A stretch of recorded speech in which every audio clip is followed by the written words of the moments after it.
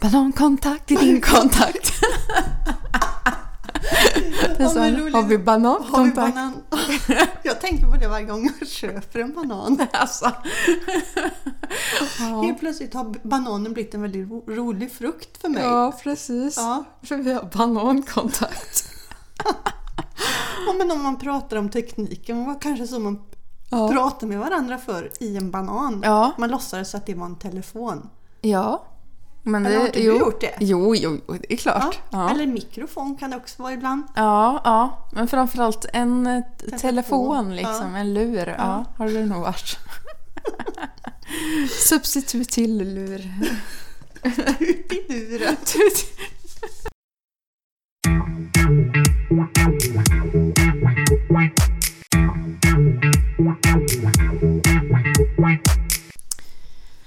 Ja, hej och varmt välkomna till Vardagsliv med Jossan och Tessan. Nu är vi tillbaka igen. Känns det som att jag säger varje gång, men jag säger det igen. Ja, men det stämmer ju, vi är ju tillbaka. Ja, precis. Och idag så tänkte jag skulle bara vilja prata om en grej först som jag verkligen slog så när jag gick på väg till jobbet idag. Vanligtvis så brukar jag lyssna på musik när jag går till jobbet. Men idag så kunde jag inte göra det för att den här lilla flärpen som man behöver ha till telefonen om man har en iPhone, den hade jag tyvärr tappat bort. Det är väl som en, vad kallas det? Connector? Ja, någon slags connector av något slag. Ja, jag hittar inte ordet idag.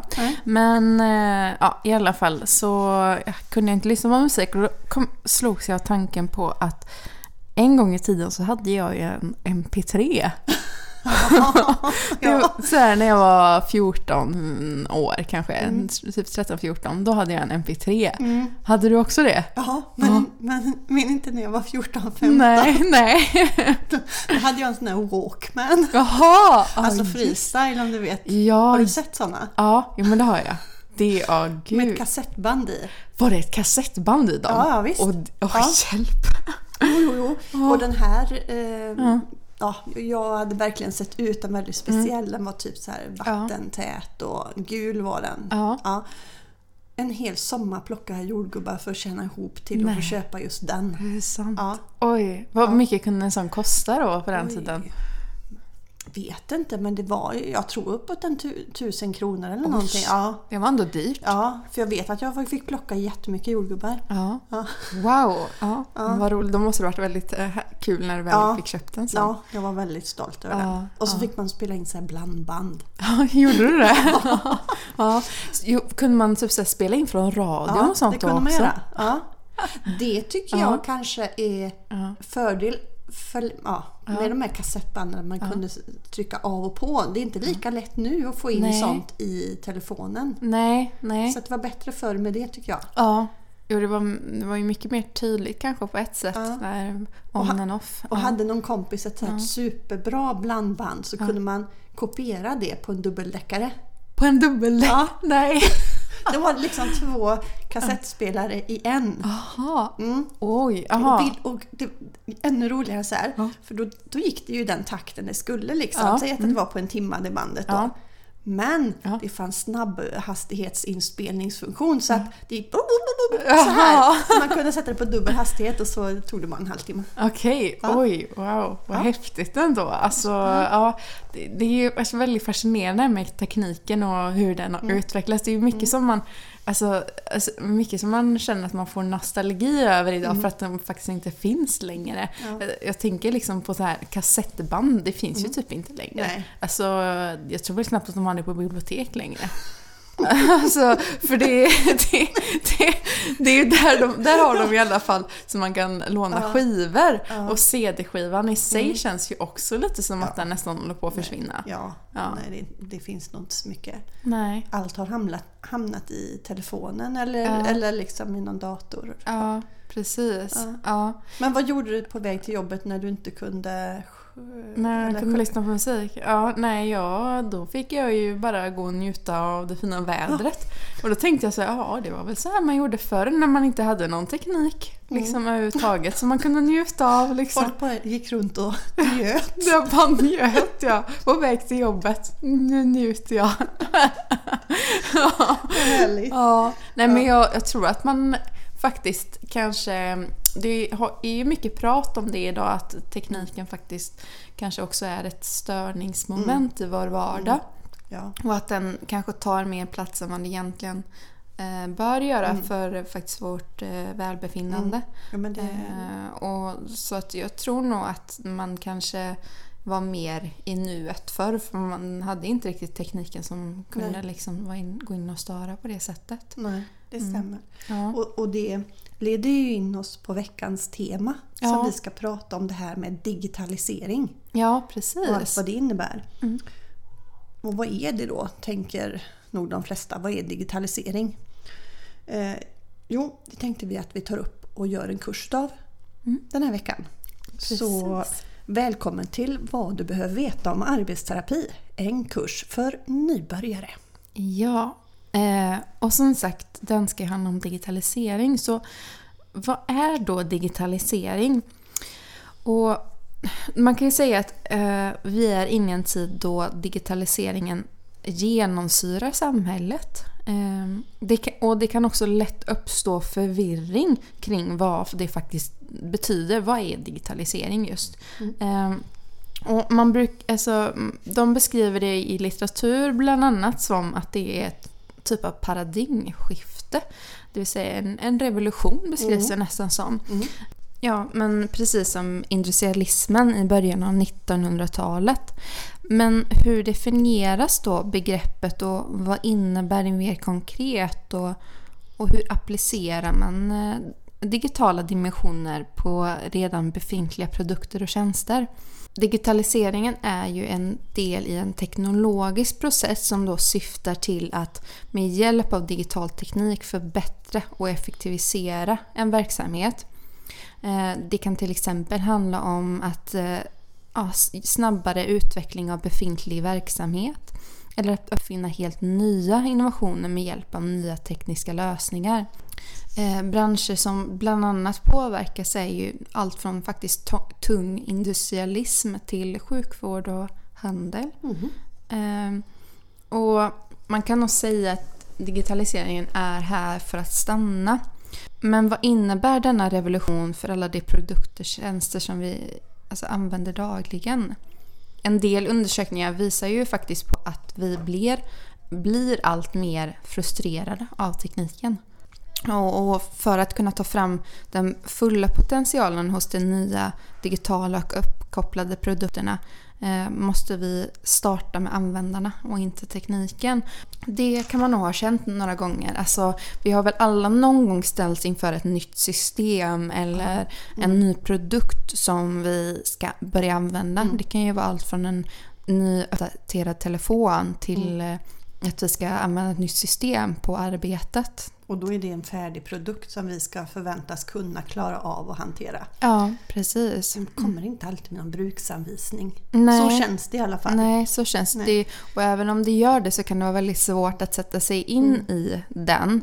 För den kanske inte alltid är så lättläst. Eller tydlig. Nej. Man kanske inte ens har en sån här, guide bredvid sig. En fysisk guide, tänker jag. Precis. Som talar om gör sig och så. Ja. För det är ju många som behöver. Ja, och ibland tänker jag också att det kan vara sådär att när du får kanske den senaste uppdateringen då förväntas du kunna alla uppdateringar eller ord och begrepp som används liksom inom den digitala världen. Du förväntas förstå vad det betyder, vilket gör att när det då kommer nytt hela tiden så hamnar man längre och längre ifrån och får svårare och svårare att förstå vad det handlar om och hur man ska sätta sig in i de olika systemen. Så absolut frustration och problem samtidigt som att det är en hjälp. Så det är liksom... Absolut. Ja. Det har ju skapat väldigt stora möjligheter också. Jag tänker bara på det här, alla system och möjligheter som har kommit för oss att ha kontakt med varandra. Alltså, det är fantastiskt. Ja, verkligen. Men jag tänker också då liksom som arbetsterapeuter och så pratar mycket om nu hur ser vi på det här? För det får ju liksom en konsekvens för både alla som ska använda tekniken, alla personer vi möter och även vi som ska förmedla och lära ut. Och om man tänker då, den allt mer ökade digitaliseringen innebär att vi organiserar och agerar och kommunicerar i vår vardag på ett helt annat sätt än vad vi gjorde förr i tiden. Ja, precis. Det har ju hänt jättemycket. Och om vi tänker då att vi går in i ett alltså om vi tänker utifrån ett aktivitetsperspektiv, så innebär ju att det här digitaliserade samhället, att det på både grupp- och individnivå kommer att ske en omvärdering av vilka vardagsaktiviteter som är meningsfulla att göra. Det var ju lite det här vi sa förut. Vi går där utan det här stimulit in i örat och kanske mer njuter i vardagen. Ja. Eller så blir vi hela tiden matade med någonting annat. Ja. Så tillgången till ny vardagsteknik eller välfärdsteknik och hjälpmedel i det dagliga livet kommer dels att förändra sättet som aktiviteterna utförs på och dels vilka aktiviteter vi väljer att göra. Precis. Och en del aktiviteter kommer inte utföras alls av människor längre, utan de kommer att tas över av robotar. Precis. Och det kändes ju väldigt skrämmande för, om vi bara backar kanske 20 år. Ja, men verkligen. Ja. Eller ännu längre kanske. Ja. Nej, men alltså det är ju många saker och kanske många tjänster som har försvunnit genom åren. Jag tänker bara på några exempel som kanske inte har försvunnit helt, men som på något sätt känns som att det är på väg att försvinna mer. Jag tänker bara på det här med kontanter. Ja. Alltså att vi ska använda kort eller Swish till exempel som betalningsmetod istället för kontanter. Det är ju någonting som blir allt vanligare. Ja, men det har ju varit en ganska het debatt om det i nyheter och att jag tänker, om man ska betala med Swish då förväntas man ju också ha en mobiltelefon och att man har allt vad det innebär som krävs. Det är ju inte alla som har det. Jag tänker, hur gör barn som går och handlar? Ja, men exakt. Ja. Om man går till en affär som inte tar emot kontanter. Precis, och då förväntas de ju gå med en vuxen. Då, ja, liksom. Och då är du genast beroende utav att ha en person till. Ja, precis. Och det kan även gälla äldre, tänker jag. Det är inte alla som har Swish. Precis, nej men så är det ju. Då förväntas de ju ha kanske kort då istället. Men också sådär att kort är kanske inte heller sådär jätteenkelt att använda. För det kräver ju ändå att du ska kunna din kod och liksom veta när du ska trycka på rätt knappar och så. Det kräver ganska mycket. Ja. Om man tänker att man står i kön i en butik. Att många blir frustrerade. Men jag tänker också det att ge dem tid. De gör så gott de kan. Precis. Och på vissa ställen nu så vill de ju att man ska blippa kortet också under en viss summa. Och så ska det inte blippas. Alltså man vet snart inte riktigt vad man ska göra. Nej, precis. Man står där som ett frågetecken många gånger. Ja, men exakt. Ja, och ibland är det blippa på sidan, ibland är det blippa uppifrån. Så att, alltså det är inte konstigt att det råder någon slags frustration kring detta. För att det är inte heller alltid självklart. Nej, det är inte självklart och det är inte enhetligt heller. Utan det är väldigt olika. Många olika sätt. Ja. Om vi tänker på det här då. När fick du ett handskrivet brev senast? Oj. Ja, det var ett handskrivet brev var nog väldigt länge sedan. Alltså, jag har väl fått kanske något dataskrivet brev någon gång sådär för några år sedan. Men, annars kommer ju allting på mejlen för det mesta. Eller ganska tråkiga brev som är utskrivet på datorn. Ja. Men ett handskrivet brev, nej det var väldigt länge sedan. Och alltså det är ju... Ja, egentligen är ju det jättekul att få ett handskrivet brev. Man blir ju jätteglad när man får det. Och jag tänker på den som har skickat det också. Den har tagit sig tid och lagt ner mycket tid på sin handstil och alltså formulerat de här orden. Alltså det är... Man ser någonting bakom. Ja, absolut. Det är ju någonting som faktiskt har försvunnit. Och även vykort, det får man ju inte lika mycket längre. Nej, verkligen inte. Det vet jag ju att det var ju så viktigt när man åkte på semester. För att då skulle man skicka vykort och det skulle man göra till typ alla i hela släkten kändes det som. Men idag känns det som att det är väldigt sparsamt. Men då skickar man ju en bild kanske från om man nu är då på badstranden eller uppe i fjällen och så skickar man en bild och så några ord. Vi har det så här gott. Ja, och kanske på sms då skickar en bild liksom. Nej, det är stor skillnad. Sen är det ju även det här också med olika tjänster och så som man faktiskt köper via nätet idag. Alltså näthandeln överhuvudtaget har ju ökat något enormt, och det tänker jag, det märker man ju till exempel vid juletid. Att det är ju färre som är ute och köper fysiskt i butiker än vad det är som köper via nätet. Jag vet ju, det har varit jätteproblem med alla sådana postcentraler som de vill ju liksom att folk ska komma och hämta alltså sådana paket direkt. De får inte plats. Nej, precis. Nej, och det finns ju liksom andra tjänster som att du kan få en mat till dörren liksom från affären. Jo, men, och det är ju jättebra det här med matleveranser och att vi kan handla på nätet. Men jag tänker också så här, vad är det vi inte får när vi gör det? För vi tar ju också bort det här kanske känslan när man går ut i en affär, man känner på tyget på den där klänningen eller byxorna eller och man ser färgen, eller när man går i matbutik man känner lukten och man blir sugen och sådär. Precis. Och det är ju många som också har det som en hjälp att kunna beställa hem om man inte kan åka och handla. Men tänk också vad man går miste om.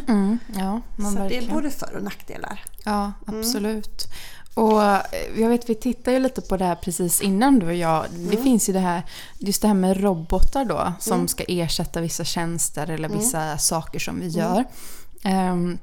Det finns ju till exempel, så har de gjort studier på robotar både liksom som kan hjälpa till i hemmet och i skolan också. Till exempel robotar som ska göra vissa saker som till exempel hemtjänsten gör. Inte liksom att den är gjord för att ersätta hemtjänsten helt, men att den liksom ska vara som ett komplement till det. Och jag tänker att är det ett komplement så kan det ju säkert vara en bra sak, men sen om det skulle bli så att man tänker att det ska ersätta helt och hållet. Jag tror att den här mänskliga kontakten ändå är viktig. Den är jätteviktig.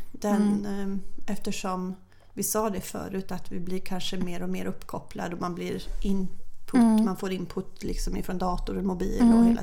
Men den här vardagliga kontakten och närheten av en annan människa.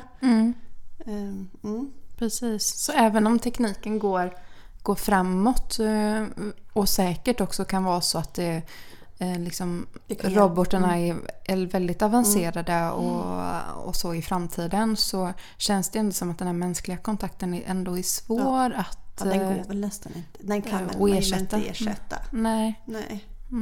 Det är bara när det var någon gång vi skypade för att få ut ett poddavsnitt. Det kändes jättekonstigt att vi inte var fysiskt på samma ställe. Nej, precis. Nej. Det är ju bra när man till exempel inte behöver alltid vara på samma ställe. Man får se det som en hjälp. Ja, men en hjälp, ja precis. Nej, för fysiska möten är nog inte att underskatta ändå. Nej. Och jag tänker också på det här att det har blivit det här med digitaliseringen kräver ju också en kompetens. Både hos de som ska använda det men också hos oss som arbetsterapeuter. För då förväntas ju också att vi ska kunna hantera de här olika tjänster och produkterna. För att våra patienter eller klienter eller brukare ska kunna få ta del av den vardagen de vill. Och för att kunna förstå och hantera de här olika kommunikations- och interaktionssystemen och de här redskapen vi pratar på, så behöver ju vi då digital kompetens. Det är där det här vad kan man säga, ordet kommer fram. Ja, precis. Och så det ställs också en del krav på oss ifrån vårt yrke. Absolut. Och jag vet att Sveriges arbetsterapeuter, vårt fackförbund, jobbar jättemycket med detta.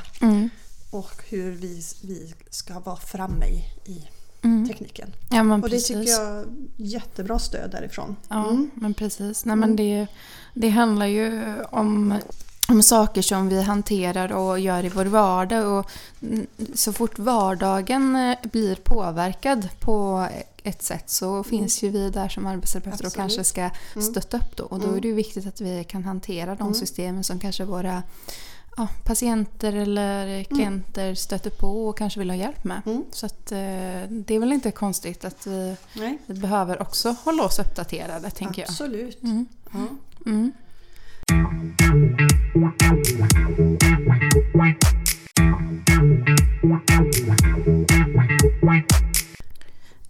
Men sen har vi ju då kommit till veckans hjälpmedel. Och vad är det den här veckan? Den här veckan, då skulle jag vilja presentera talsyntesen. Ja, ett digitalt hjälpmedel. Ja, precis. Och hur lyder presentationen för detta hjälpmedel? Ja, men vi kör väl på som vanligt. Ja. Vem har sagt att verbalt inte kan bli digitalt? En teknik som underlättar de skrivna orden har nu etablerats på den digitala jorden. Om du har svårt att läsa, skriva eller kommunicera finns hjälpmedel för olika behov och du kan själv välja mellan flera. Precis. Ja, det var ett jättebra, verkligen beskrivande. Ja, precis. Ja, men om du svarar ju nästan lite på det här, men när kan det komma till användning, den här talsyntesen?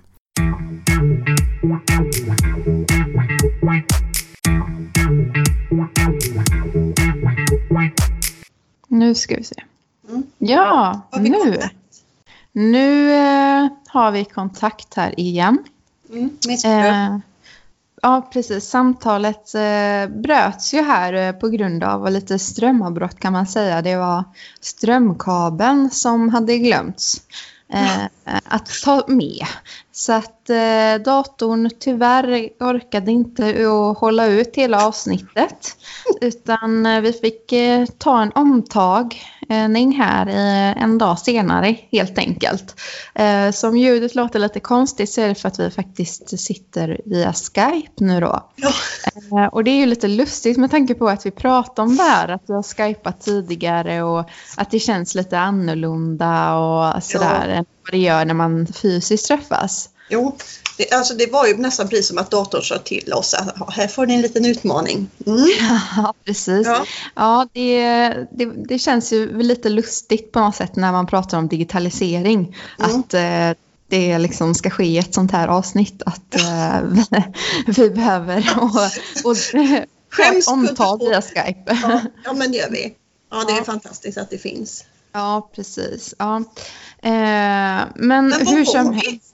Ja, vi pratade du skulle ju svara på den här frågan om när det här hjälpmedlet kan komma till användning. Ja, det ska jag svara på. Ja. Det kan användas av personer som har problem med, alltså man har avkodningssvårigheter, alltså man tänker som dyslexi. Så kan talsyntes hjälpa till med att avkoda texten. Det är alltså som om man läste med öronen. Och då kan liksom energin läggas på det istället för att bearbeta den här texten man läser då. För då, det går så otroligt mycket energi åt för att förstå vad det är man läser. Då är det lättare att höra skriven text. Precis. Då blir det en liten hjälp där om man har läst. Man kan säga att talsyntesen blir som ett kompensatoriskt verktyg. Det kompenserar för personer som har svårt att läsa ut vad det står. Men man hör det istället då. Ja, nej men precis. Ja, men det låter ju verkligen som ett mycket bra hjälpmedel. Jag tänker även om man som vi pratar om, inte bara när man har läs- och skrivsvårigheter utan att man man är liksom dövstum eller vad ska man säga? Då borde man ju kunna använda det om jag tänker man skriver texten. Och så omvandlas det i ett tal som någon annan kan då. Precis, Jag tänker att användningsområdena kan nog vara ganska många. Ja, men precis. Men jag tänker att när man har förlorat talet, kanske har kunnat prata tidigare, då kan ju talsyntesen, kanske man fortfarande kan skriva, så kanske talsyntesen kan vara ett sätt för en att faktiskt få en röst helt enkelt. Absolut. Det finns ju väldigt många olika program för det här. Och jag vet att i skolan använder man mycket det här att man får texten uppläst. Istället för att barnen då ska sitta och de som har svårt att traggla i den här texten så får de den uppläst. Och på så sätt kan de tillgodose sig informationen som de andra som har lättare att läsa då. Så det finns som hjälpmedel. Ja, men det är jättebra. Men om man nu har behov av det här, vart ska man vända sig? Ja, men då tycker jag att man vänder sig till sin rehabmottagning och berättar vad man har problem med. Så att man kan få liksom en kartläggning och en bedömning i vad man behöver ha för hjälp när det gäller detta. Sen finns det ju många program i både telefoner och datorer som har det här. Och är man lite intresserad så kan man ju testa. Men jag tycker att har man problem så ta kontakt med dem som vet hur det funkar. Så får man rätt hjälp. Ja, precis. Är man lite kontakta osäker, din arbetsterapeut skulle jag vilja säga. Ja, men jättebra tips. Och att bero på tips, då tycker jag nästan att då går vi vidare till veckans vardagstips. Ja. Och den här veckan så vill vi faktiskt tipsa om en artikel i Dagens Medicin. Den kom igår ut på nätet. Eller nej, rättare sagt i, vad ska man säga, pappersformat i dagstidningen. Men nu kommer den snart, om den inte kommit idag så kommer den nu här om några dagar, skulle jag tro, på nätet. Och det är en debattartikel som är skriven av 3 stycken personer som sitter i olika, vad ska man säga, olika studentförbund.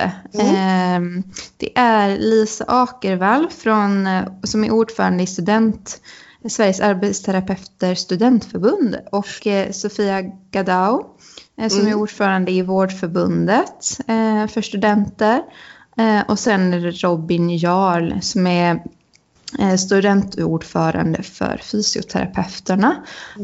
Och de har då skrivit en artikel som handlar om sexuell hälsa, och den heter "Vi kräver att våra utbildningar innehåller sexuell hälsa". Och det, vi tänkte att vi vill lyfta lite, för det kan man ju koppla lite till det vi pratade om förra veckan, av vikten att faktiskt prata om det här med sexuell hälsa. Och finns det inte på utbildningarna, men då blir ju inte vi som vårdpersonal heller rustade för att kanske ta de här samtalen och kanske kunna hantera dem på ett bra sätt. För det är ju ändå så att det är kanske som som jag tänker, som vi pratar om, att det är en stor del av många människors vardag.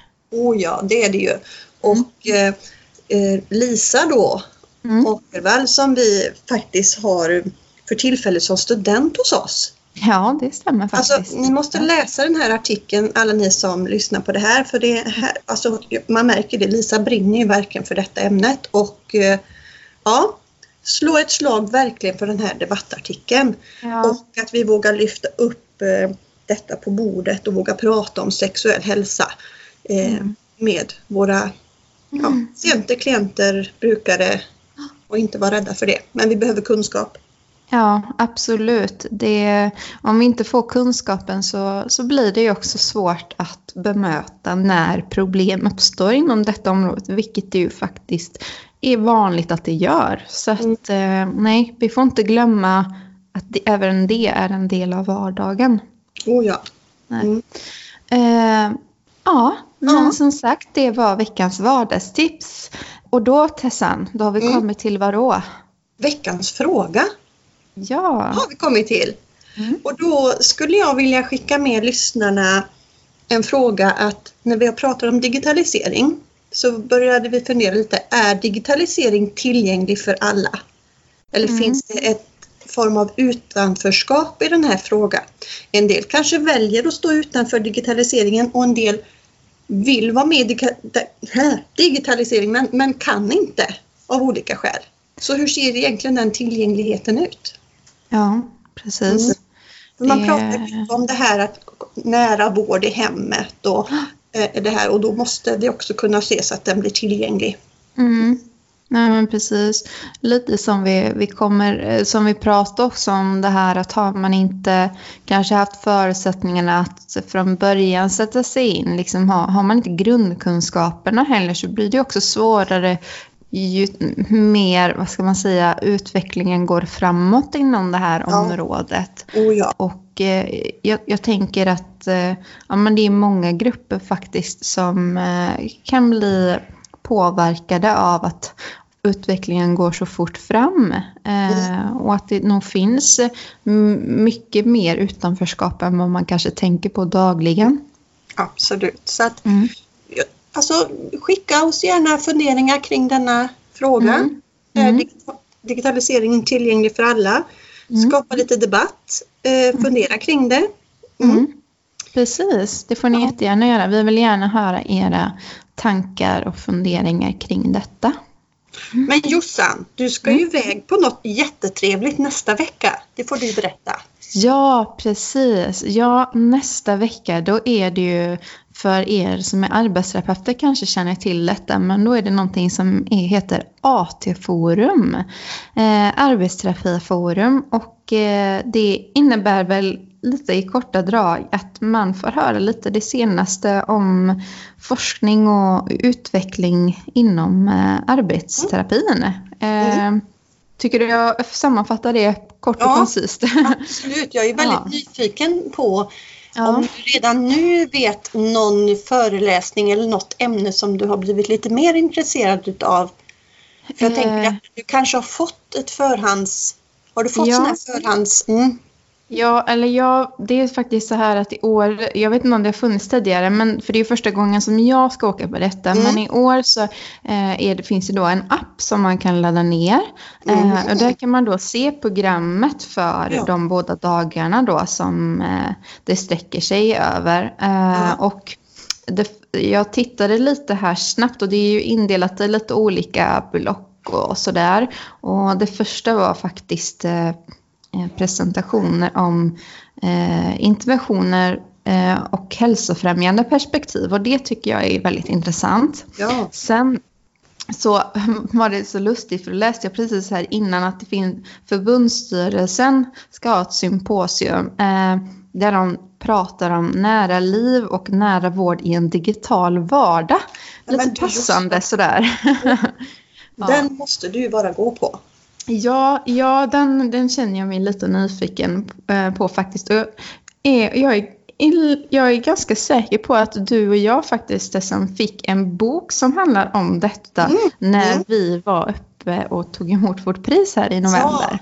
Så kanske kommer lite bitar ur den. Jag ska faktiskt vara ärlig med att säga att jag inte har läst den, men nu blev jag påmind om den igen, så att säga. Bra. Ja, det ser vi fram emot. Ja, precis. Och som sagt, om det nu är så då att några av er som är arbetsterapeuter och lyssnar på detta och ska åka då på AT-forum, då får ni jättegärna komma fram och säga hej. Jag vill jättegärna veta vilka ni är och vad ni tycker, och så få träffa er liksom mer öga mot öga, så att säga. Jag tycker bara det är jätteroligt. Så att som sagt, var inte rädda, utan kom fram. Kom fram live. Ja, precis. Vilken rolig vecka du ska ha nästa vecka.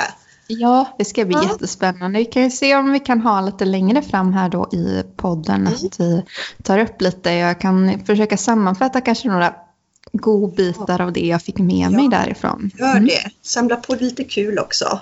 Ja, precis. Men det ska jag försöka göra. Ja. Oj, nu ringer det visst i min telefon. Jaha. Ja, det är den digitala världen. Den är ständigt aktiv. Uppkopplad. Men vad ska vi säga nu? Det var väl allt för denna gången, Jossan? Ja, det är det. Nu tar jag sikte på AT-forum, och du tar sikte på en ny vecka. Men kanske först lite helg då? Ja, jag älskar ju fredagsmys. Ja, precis. Det är ju du gärna känt på jobbet. Jag ska gå på stand-up imorgon. Oj, vad trevligt. Vad kul. Ja, så det kan jag berätta om i nästa avsnitt, hur roligt det var. Ja, det kan vi göra. Ja, viktigt av roliga aktiviteter i vardagen. Kanske man kan beröra då.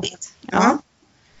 Precis. Men vi får väl säga, ska vi använda det vanliga uttrycket tack och hej kanske? Ja, det kan vi göra. Tack och hej. Så hörs vi nästa gång. Ja, men det gör vi. Bye bye. Bye.